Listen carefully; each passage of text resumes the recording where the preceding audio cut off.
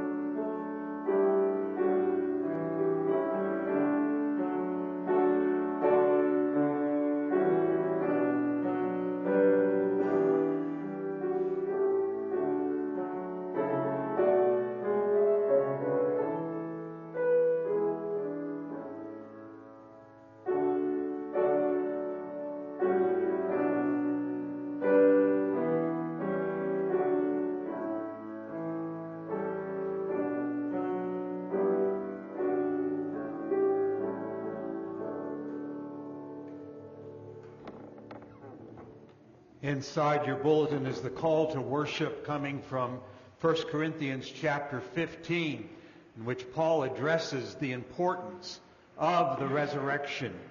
So if you will please stand with me as we call one another to worship with this responsive reading. If Christ has not been raised, then our preaching is in vain.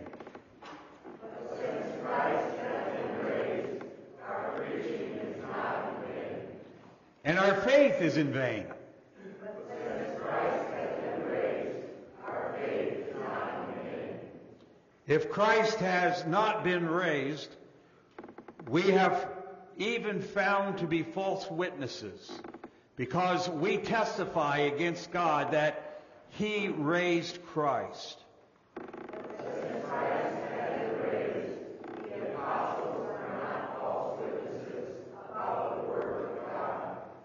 If Christ has not been raised, your faith is worthless, and you are still in your sins.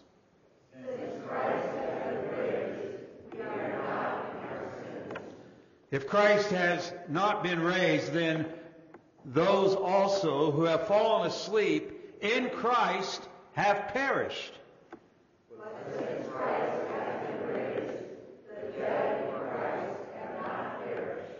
If Christ has not been raised, then we are men most to be pitied.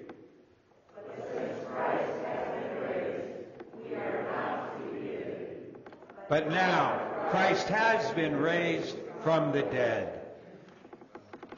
Now let us take our hymns of grace. Hymns of grace, turning to 310, and sing together the resurrection song. 310. Hymns of grace.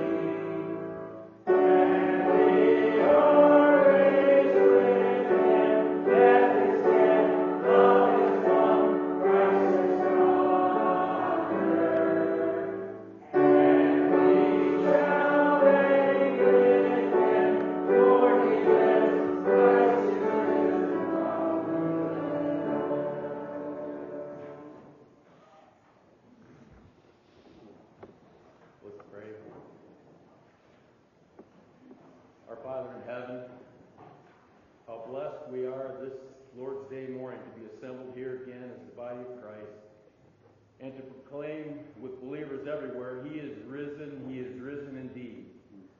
And we gratefully acknowledge that it's only by your grace and mercy that we are able to do so, for it was because of our sin and rebellion, and because of His willing obedience to your foreordained plan to save us, that He was betrayed into the hands of men and suffered crucified, died, and was buried.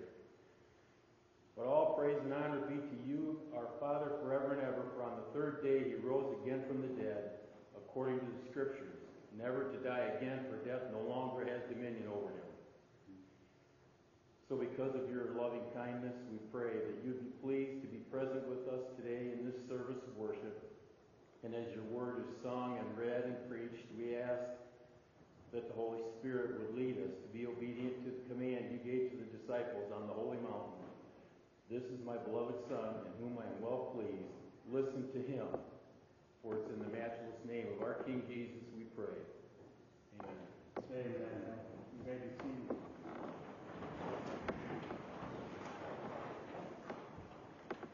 And now take your Trinity hymn books and turn to hymn 202. Hymn 202. Lift up your voice. 202.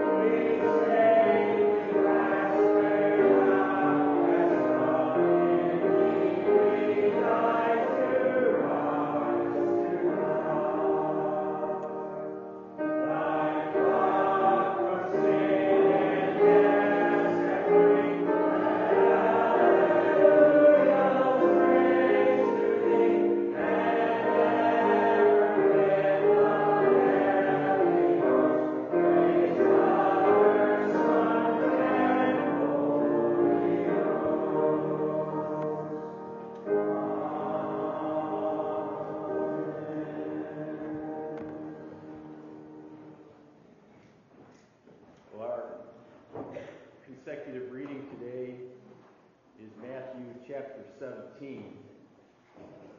Matthew 17. And there are a couple of points that we'll want to recall from chapter 16 that Brother Jason read last week. One is that the Pharisees and the Sadducees had tested Jesus by asking for a sign from heaven. And he told them the only sign they were going to get was the sign of Jonah. But now here in chapter 17, we'll see that Peter, James, and John, who did not demand a sign, are given what we could say would be a definitive sign from heaven. Jesus is transfigured before them. They see Moses and Elijah. They hear the voice of God. And it's interesting that in verse 3 of chapter 17, Matthew tells us that Moses and Elijah are talking with the Lord Jesus. But he doesn't say what they're talking about. But over in Luke's gospel, we are told what they're talking about. Luke 9:31 says, they were speaking of his departure, which he was about to accomplish at Jerusalem. Moses and Elijah talking about death, burial, and resurrection coming up and his departure from the world. And that brings up the second point we want to recall from chapter 16 last week. After Peter's testimony that Jesus is the Christ, the Son of the living God, verse 21 of chapter 16 said, from that time, Jesus began to show his disciples that he must go to Jerusalem and suffer many things from the elders and the chief priests and scribes, and be killed, and be raised up on the third day. Now here in chapter 17, we'll see that the Lord Jesus speaks of this 3 more times, not counting the conversation of Moses and Elijah on the Mount of Transfiguration. So, Matthew 17. Hear now the word of the living and true God. 6 days later, Jesus took with him Peter and James and John his brother, and led them up on a high mountain by themselves. And he was transfigured before them, and his face shone like the sun, and his garments became as white as light. And behold, Moses and Elijah appeared to them, talking with him.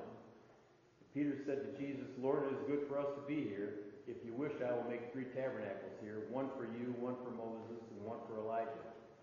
While he was still speaking, a bright cloud overshadowed them, and behold, a voice out of the cloud said, This is my beloved Son, with whom I am well pleased. Listen to him. When the disciples heard this, they fell face down to the ground and were terrified. And Jesus came to them and touched them, and said, Get up and do not be afraid. And lifting up their eyes, they saw no one except Jesus himself alone. As they were coming down from the mountain, Jesus commanded them, saying, Tell the vision to no one until the Son of Man has risen from the dead. And his disciples asked him, Why then do the scribes say that Elijah must come first?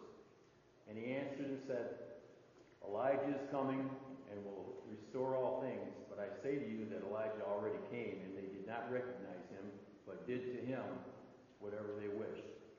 You know what they did to John the Baptist. So also the Son of Man is going to suffer at their hands. Then the disciples understood that he had spoken to them about John the Baptist.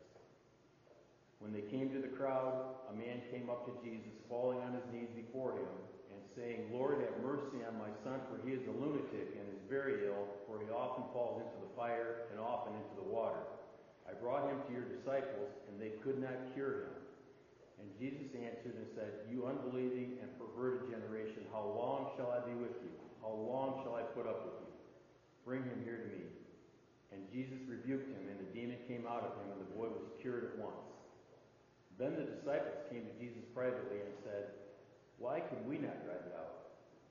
And he said to them, Because of the littleness of your faith, for truly I say to you, if you have faith the size of a mustard seed, you will say to this mountain, Move from here to there, and it will move, and nothing will be impossible to you. But this kind does not go out, except by prayer and fasting. And while they were gathering together in Galilee, Jesus said to them, The Son of Man is going to be delivered into the hands of men, and they will kill him, and he will be raised on the third day. And they were deeply grieved.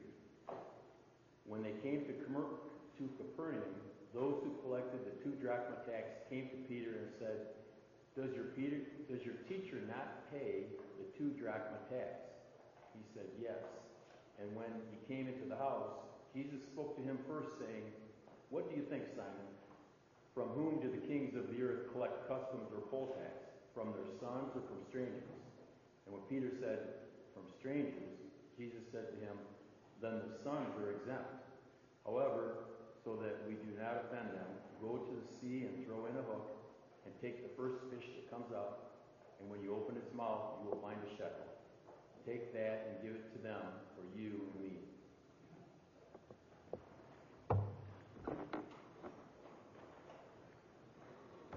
This morning, as we seek our God again together in prayer, we especially want to remember the Covenant Reformed Baptist Church in Bluefield, West Virginia, with Pastor McKinnon and Pastor Holland.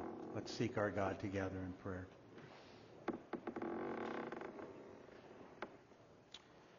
Our Father in heaven, how thankful we are for the gospel.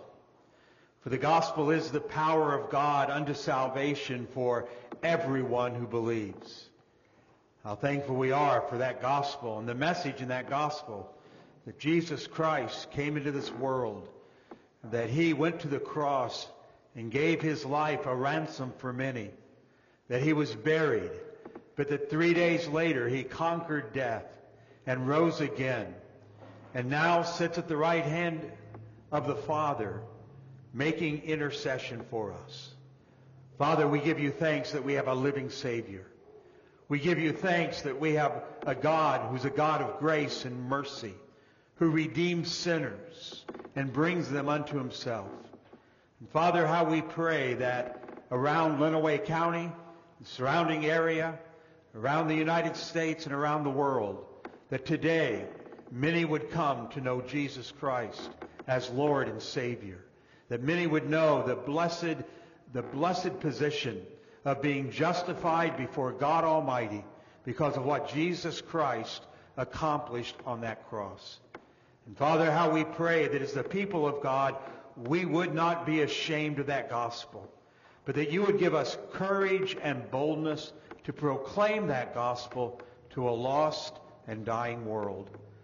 Father, we would ask that you would meet with the brethren there in Bluefield, West Virginia. We thank you for the way that you have kept them these many years. Thank you for drawing near to them. We thank you for the fact that you're bringing visitors in among them, and how we pray that you might be pleased to save those who do not know you and add to their church such that are being saved. We pray that you would be with Pastor McKinnon and Pastor Holland as they seek to labor there for the good of your kingdom. And we know that the church is about ready to go through some transition as Pastor Holland becomes the more supportive preaching elder, and Pastor McKinnon steps back, and while still serving as an elder, will not give himself to the same degree. And so we pray that in the midst of that transition, things would go smoothly, that you will bless, but continue to use both our brothers for the good of that congregation there. Father, we would pray that you would draw near to us as we open your word.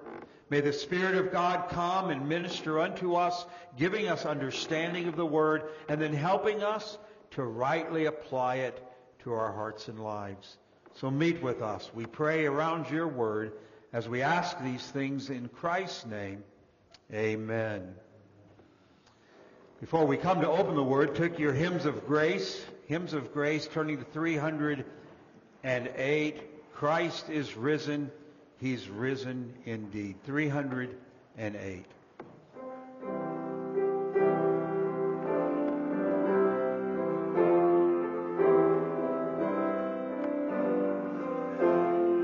If you're able, please stand with me as we sing.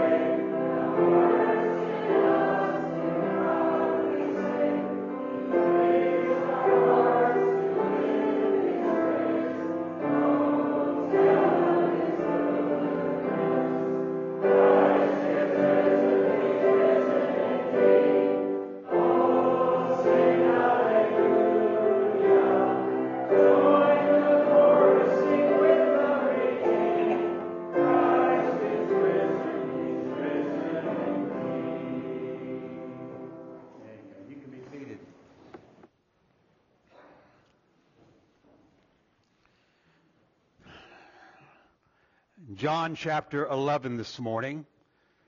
John chapter 11. On most of our calendars, today is marked with the words Easter. Easter, according to Webster's dictionary, is this: an annual Christmas festival celebrating the resurrection of Jesus, held on the first Sunday after the date of the first full moon that occurs on or after March 21st. Now you know what Easter is. However, far be it from me to correct Mr. Webster, who probably knows far more than I do. However, his definition of Easter is mistaken. For Mr. Webster says it is the celebration or the annual celebration of the resurrection of Christ. And as believers, we don't believe we celebrate the resurrection of Christ annually, one time a year, but we believe that every Lord's Day is a resurrection Sunday. We celebrate Easter 52 weeks out of the year, not annually. However, if the calendar says Easter, and most would expect that on this Sunday we would focus in a particular way on the resurrection of Jesus Christ, and God would use that to cause some people to think about it who don't think about it at all except on Easter. Well, if God can use that for good, well and good. I can only imagine for some of you, if I would have said this morning, take your Bibles and turn to Deuteronomy chapter 10 as we continue our study through the book of Deuteronomy, some of your hearts would have sunk.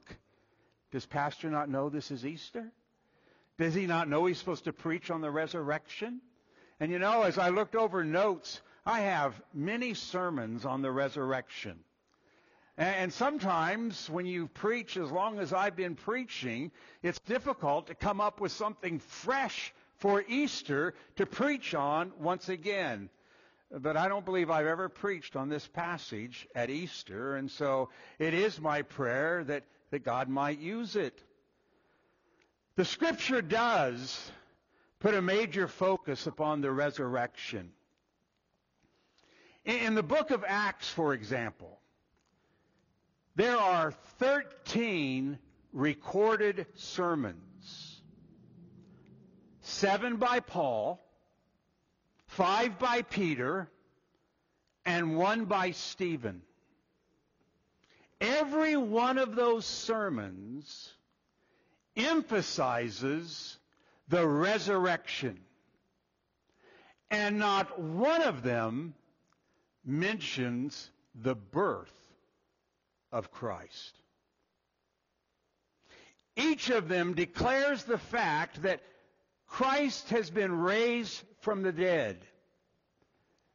And what they're declaring is an historical event that took place previous to their message. But even as we read this morning, Christ spoke of that event before it ever took place. Brother Cliff mentioned Matthew 16, where we read, from that time Jesus began to show his disciples that they must go to Jerusalem and suffer many things from the elders and the chief priests and the scribes, and be killed and raised up on the third day. Remember there in John chapter 2 and verse 19, Christ, looking at the temple, says, "Destroy this temple, and in 3 days I will raise it up." And there was confusion. You mean he can destroy this temple And what took us days upon days to build, He's going to build it in 3 days. But what He was speaking of, as He later says, He wasn't speaking of the physical temple. He was speaking of the temple of His own body. And so as we come to John chapter 11, we come to another passage in which Jesus will speak of His resurrection. As we come to this passage, you will see that He declares Himself to be the resurrection and the life. This is one of 7 times that Jesus claims, I am. This is the 6th one. I am the resurrection and the life. And the only one left is there in John 14. I am the way, the truth, and the life. No man comes to the Father but by me. And what we find in this passage is the last miracle that takes place that John records before the death of Christ. And so follow along as I read these verses, the first 27 verses of this chapter, and then as I open them up a bit for us this morning. Verse 1 of John chapter 11. Now a certain man was sick, Lazarus from Bethany, the village of Mary and her sister Martha. And it was Mary who anointed the Lord with ointment and wiped His feet with her hair, whose brother Lazarus was sick.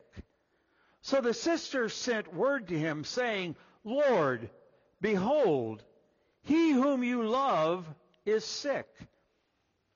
But when Jesus heard this, He said, this sickness is not to end in death, but for the glory of God, so that the Son of God may be glorified by it. Now Jesus loved Martha and her sister and Lazarus. So when He heard that he was sick, He then stayed 2 days longer in the place where he was. Then after this, He said to His disciples, let us go to Judea again. And the disciples said to Him, Rabbi, the Jews were just now seeking to stone you, and you're going there again? And Jesus answered, are there not 12 hours in a day? Anyone who walks in the day, he does not stumble, because he sees the light of this world. But if anyone walks in the night, he stumbles, because the light is not in him. This He said. After that He said to them, our friend Lazarus has fallen asleep, but I will go so that I may awaken him out of sleep. And the disciples said to Him, Lord, if he has fallen asleep, he will recover. Now Jesus had spoken of his death, but they thought that He was speaking of literal sleep. So Jesus said to them plainly, Lazarus is dead. And I am glad for your sakes that I was not there, so that you may believe, but let us go to him. Therefore Thomas, who is called Didymus, said to his fellow disciples, let us go, so that we might die with him. So when Jesus came, He found he had already been in the tomb 4 days. Now Bethany was near Jerusalem, about 2 miles off, and many of the Jews had come to Martha and Mary to console them concerning their brother. Martha, therefore, when she had heard that Jesus was coming, went to meet Him. But Mary stayed at the house. And Martha said to Jesus, Lord, if you had been here, my brother would not have died. Even now I know that whatever you ask of God, God will give you. And Jesus said to her, your brother will rise again. And Martha said to Him, I know that he will rise again in the resurrection on the last day. And Jesus said to her, I am the resurrection and the life. And he who believes in me will live even if he dies. And everyone who lives and believes in me will never die. Do you believe this? And she said to Him, yes, Lord, I believe that you're the Christ, the Son of God, even He who comes into the world. Well, here in this passage of Scripture, Christ prophesies his resurrection from the dead. And it's with this in mind that I want you to notice several things with me this morning. First of all, from this passage, we have an unavoidable realization. An unavoidable realization. In this passage, we hear about death. We hear about sorrow. As we read through this passage, you can see death. You can even smell death. You could hear about death. Someone might even say, in reading through this, you could even taste a little bit of death. But that's the reality that each one of us face. Each one of us face the reality of death. No one lives in this life forever. James puts it this way: my life is but a vapor that's here for a little while and then vanishes away. John Blanchard says this: even with all our civilization, sophistication, and medication, life is brief, and death is certain. The moment a man is born, he begins to die. And the reality of death could come at any time. Another man says, man is not here to stay. He is here to go. And death is no respecter of persons. In Luke chapter 16, we have the contrast between a rich man and a poor man. A man who was a beggar and a wealthy individual. And the narrative tells us about these two men. And here's what we read. Listen. Now the poor man died. And then a little later, and the rich man also died. That realization hits us in this passage of Scripture. Unless the Lord returns, each of us will one day walk through death's door. There will come a time when our hearts will stop beating and our souls will leave the body. We will experience death. And man wasn't born to die originally. Originally, man was to live forever. But because sin came into the world, death followed. The wages of sin is death. Paul tells us, just as through one man sin entered the world, and death through sin, and death spread to all men because all have sin. Death. We don't like to speak about it. We don't enjoy going to funerals. I got a call this week. My brother-in-law had died. I went to his funeral this past Friday. It wasn't a joyous occasion. It was a sad occasion. There was sorrow. There was grief. But the reality is, that's the end of every one of us. It's the end of us all.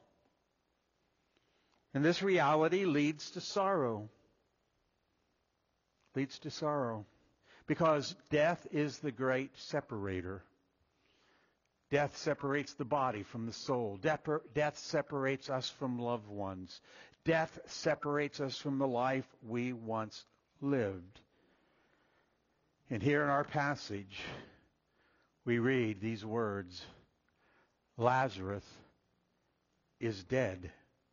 He's dead. Such an experience is unavoidable. And when it takes place, no one knows. Whether it takes place in our younger years or our older years, we never know. This passage calls upon each one of us to consider the reality seriously about death. About death.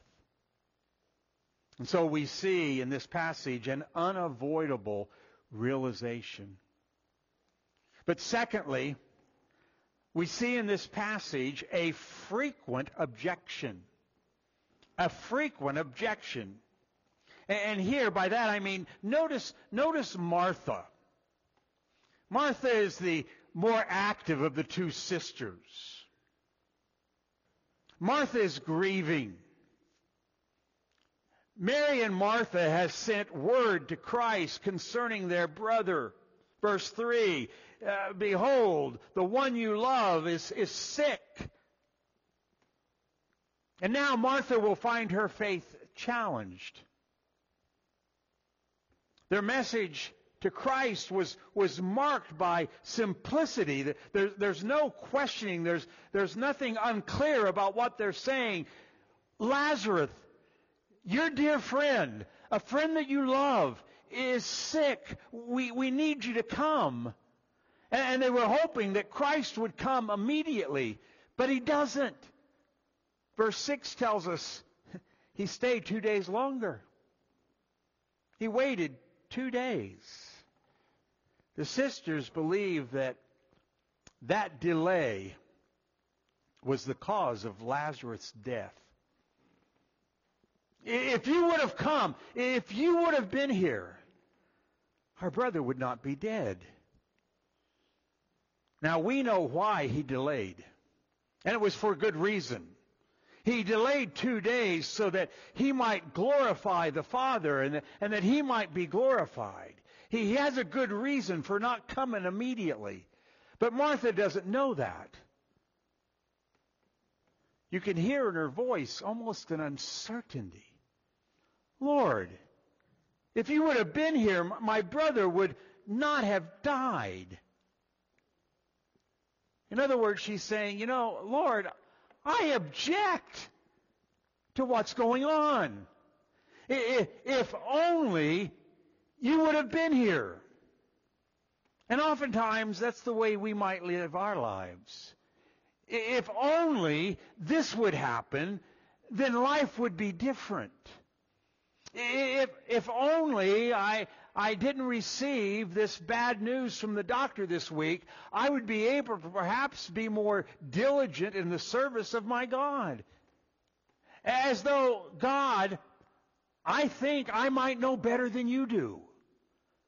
I think I have a better way of seeing things out than the way you're bringing things out. And we begin to doubt God's wisdom or even doubt God's goodness.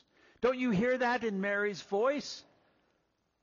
If you would have been here, this is your fault. It didn't have to happen. And they engage in a discussion. Jesus tells her that your brother will rise again. And Martha responds with, she's aware of that one day, on the last day, that her brother would rise up with the others on the day of resurrection. But if you would have been here,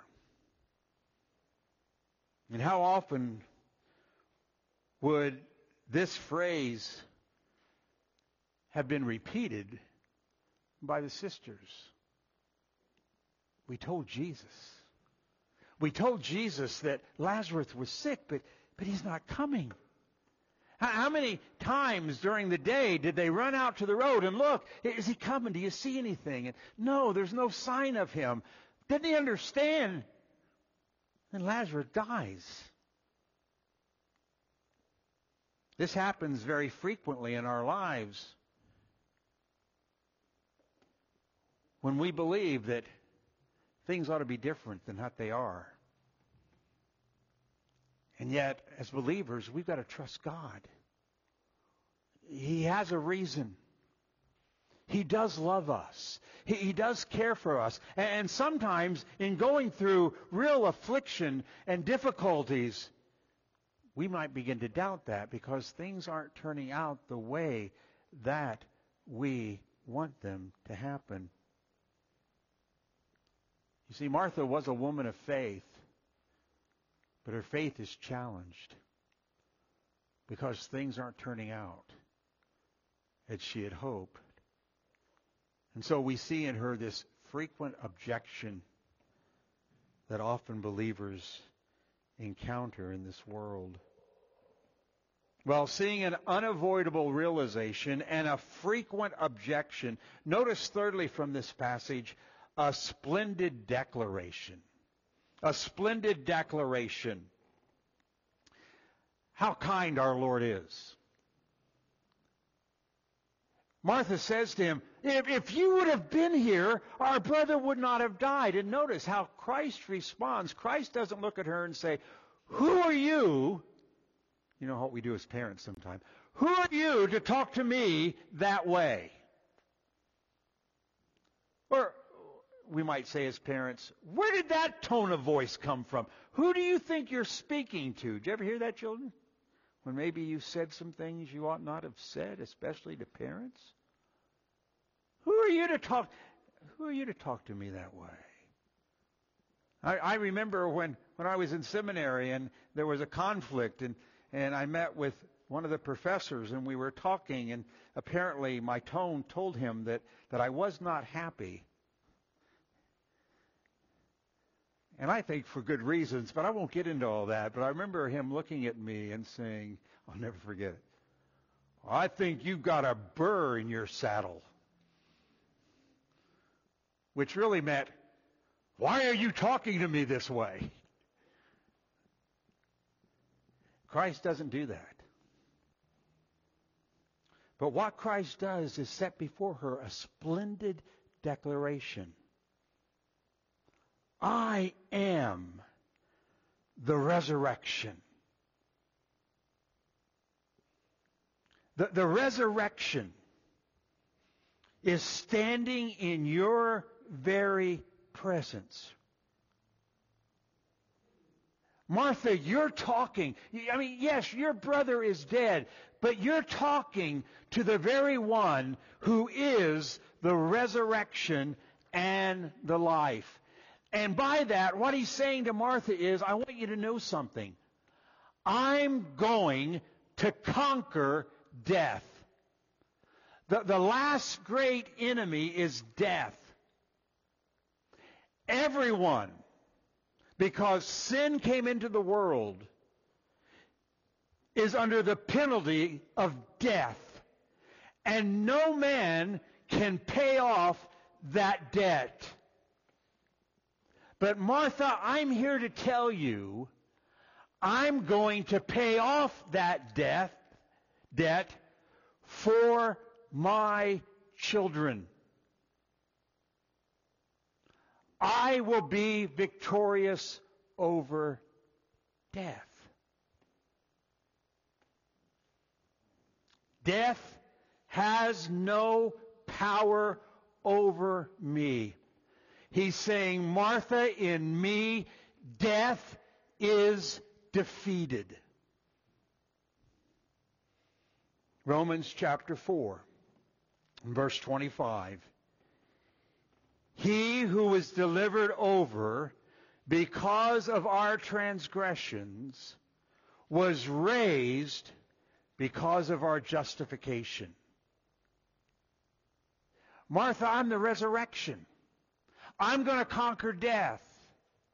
And just a little while, Jesus Christ will go to a cross. And on that cross, He will breathe His last breath.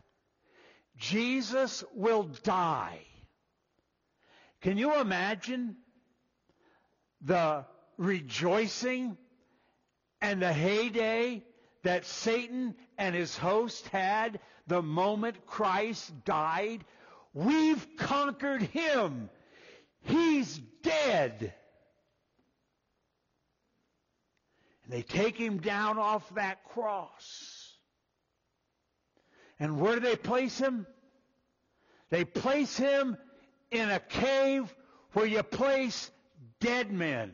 His heart has stopped beating. He's not breathing. He's dead.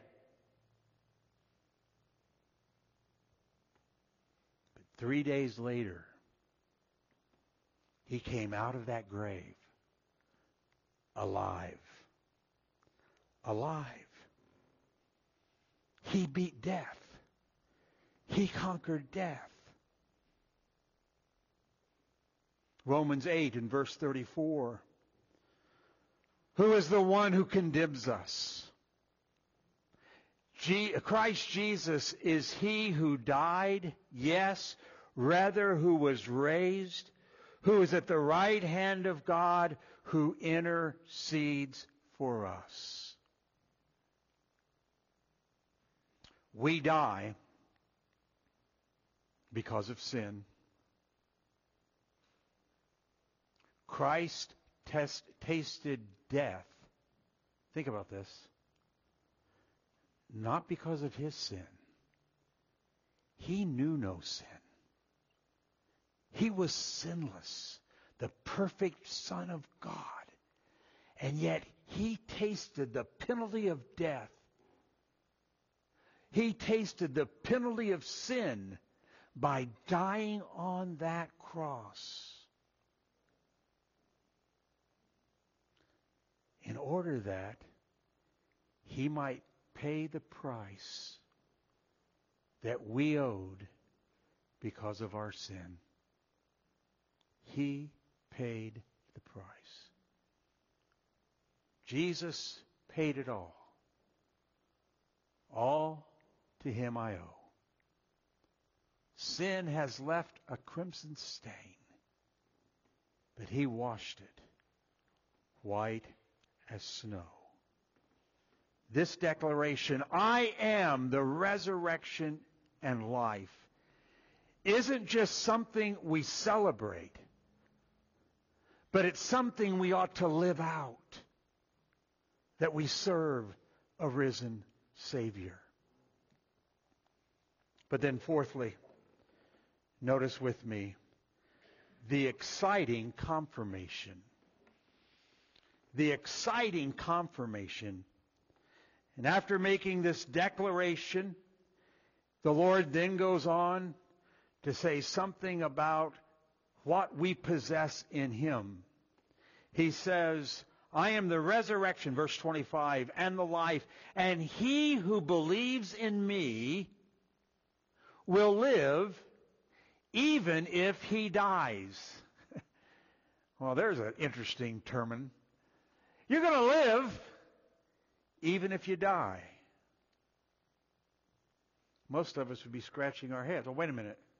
If I'm dead, how do I live? Well, we live in Christ. He goes on to say, and everyone who lives and believes in me will never die. Well, wait a minute. You just said we're going to die, but we're going to live. Now you say when we die, are we dying or not dying? Are we living or not living? And what he's confirming is this. Yes, you will die a physical death.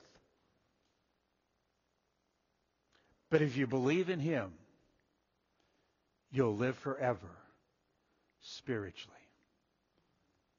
So that the moment my soul, and by soul, it's what animates me, it's who I am, my soul will depart from my body so that my body will no longer have life. But my soul will live on. And if I have believed in him, I will live in his very presence. And so though I'm dead physically, I'm alive in Christ. And I'll never die, but I will live forever. Because in him, I have died and I've been resurrected.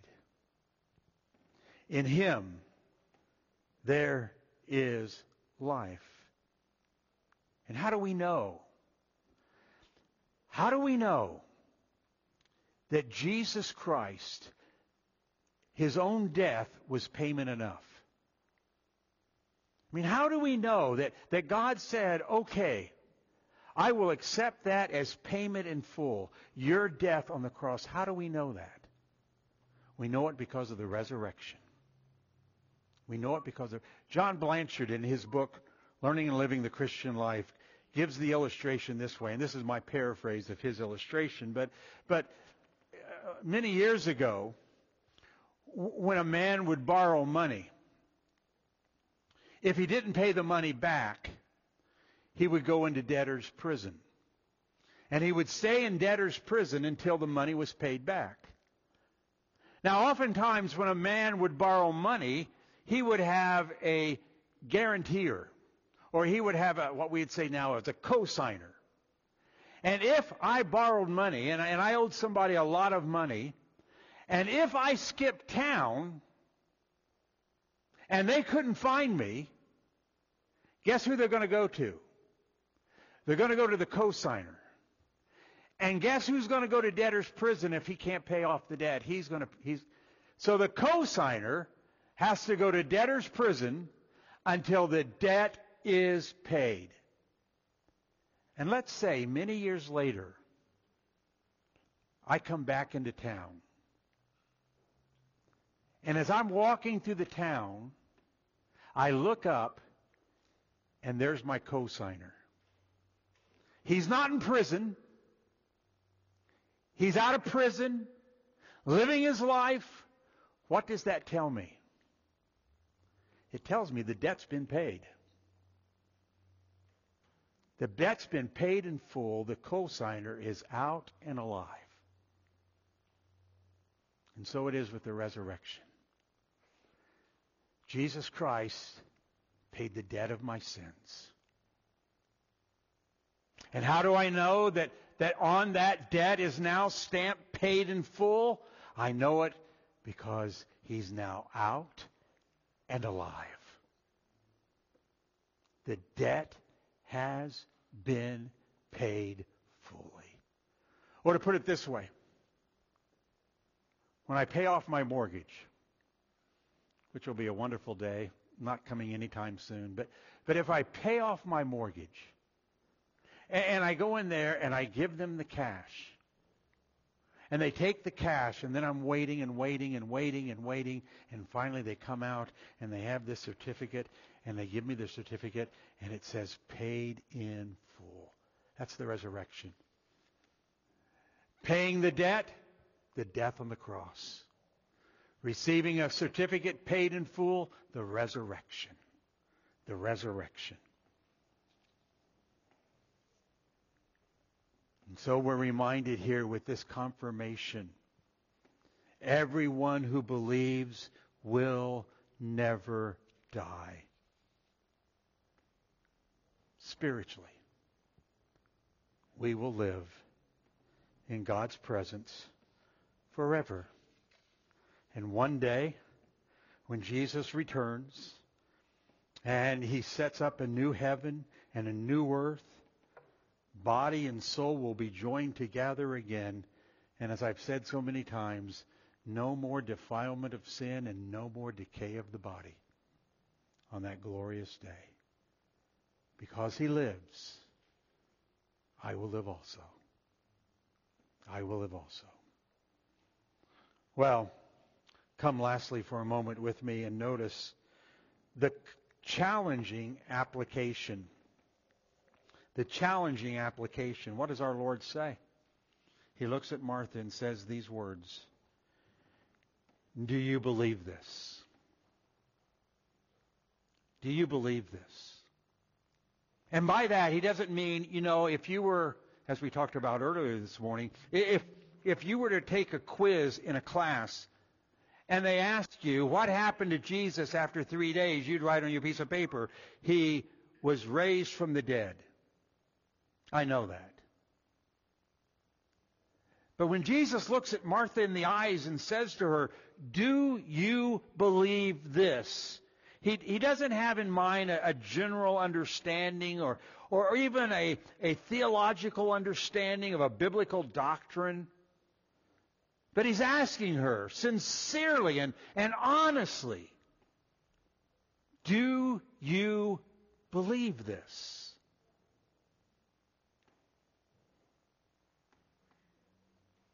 This is the application of this truth. Easter Sunday, a festival of celebrating the resurrection of Jesus Christ. Do you believe this? Perhaps more people are in church this morning than usual. I passed a couple on my way that the parking lot seemed to be a bit fuller this morning than most mornings when I pass them. At the funeral this past week, we were told that dear Chris only went to church twice a year, which I thought was interesting. Mother's Day and Easter. Got to go to church those 2 days. Why? Why Easter? Well, I imagine if you were to speak to most people who aren't usually in church on Sunday, but they're here this morning, and you ask them why. Well, it's Easter. Well, we're supposed to do something with Christ on this day. Somebody came out of a tomb and so forth. They know that. But do you believe this? Do you believe that Jesus Christ is the author of the resurrection? He's the source of all true life. Do you believe? So here's my application for you. Do you believe this? Do you understand you're a sinner? And because you're a sinner, you will die. I'm not just speaking about physically, but spiritually. There'll be this separation from God. There's an alienation because of your sin between you and God. There's this gulf between the two of you because of your sin. God demands a perfect righteousness. God demands perfect obedience. That's what He's demanded. And none of us can say we've done that. We're all guilty of breaking His laws. We're all sinners, and therefore we rightly deserve this alienation. I know everybody wants to go to heaven. But going to heaven's impossible in and of yourself. You'll never make it to heaven dressed in your own garments of righteousness. It will not work because your righteousness is filthy rags in God's sight. And some of you are thinking, oh, this is good news. What a wonderful Easter message. We're a bunch of rascals. Yeah, we are. Telling you the truth. But there is a way. There is a way in which I can be found right with God. There is a way in which God can look upon me and says, this man is not guilty of any wrongdoing. Which, if you know me, would be an amazing statement. This man is not guilty of any wrongdoing? How could that possibly be? Because there's another one who took my place, paid my penalty, conquered death on my behalf. And it's through Him that I'm now forgiven. So that when God sees me, He sees this man clothed in a righteousness, not his own, but the righteousness of His Son, Jesus Christ. And He says, oh yeah, my Son paid your debt. You're a justified man. And no glory belongs to you. All the glory belongs to my Son. Do you believe that? Notice what she answers. Yes, Lord, I believe that you are the Christ, you're the Messiah, the Son of God, even He who comes into the world. And so I ask, do you believe this? Let's pray. Father, again, we thank you for a living Savior. We thank you that we can celebrate that Jesus Christ is risen. He is risen indeed. And we thank you that with that we have the assurance that everyone who believes upon him has life and has it abundantly. And we know that there's some who sat here this morning and they're still lost. They're hoping to go to heaven, but they're thinking that maybe their good works are good enough to get them there. Father, may you open their eyes to such foolishness and cause them to see. But here's one. Here's one who went to the cross, tasted death, but conquered death for everyone who believes. And may they come to know Jesus Christ to be the way, truth, and the life, knowing that no one comes to the Father but through him. And Father, for those of us who you've been pleased to bring unto yourself, may we rejoice. May it be a day of celebration. May every Lord's Day be a reminder that we serve a risen Savior. And may we find great hope and great comfort, and great assurance in that Savior. So do a work that only you can do in hearts and lives, and receive all the glory and the honor. As we ask these things in Christ's name, amen.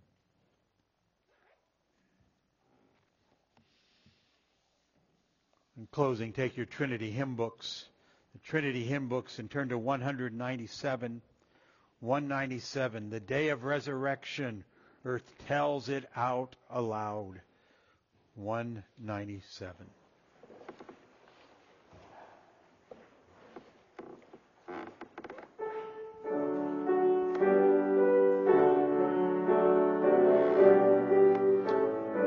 If you're able, please stand with me as we sing.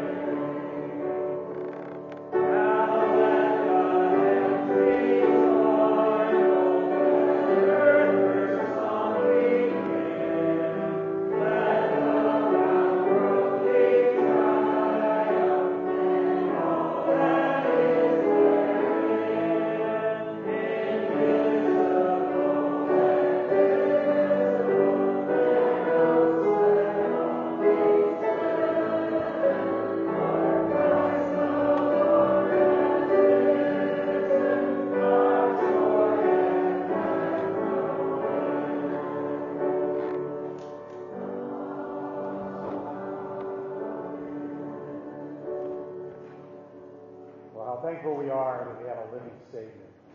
And how thankful we are that there's forgiveness in him.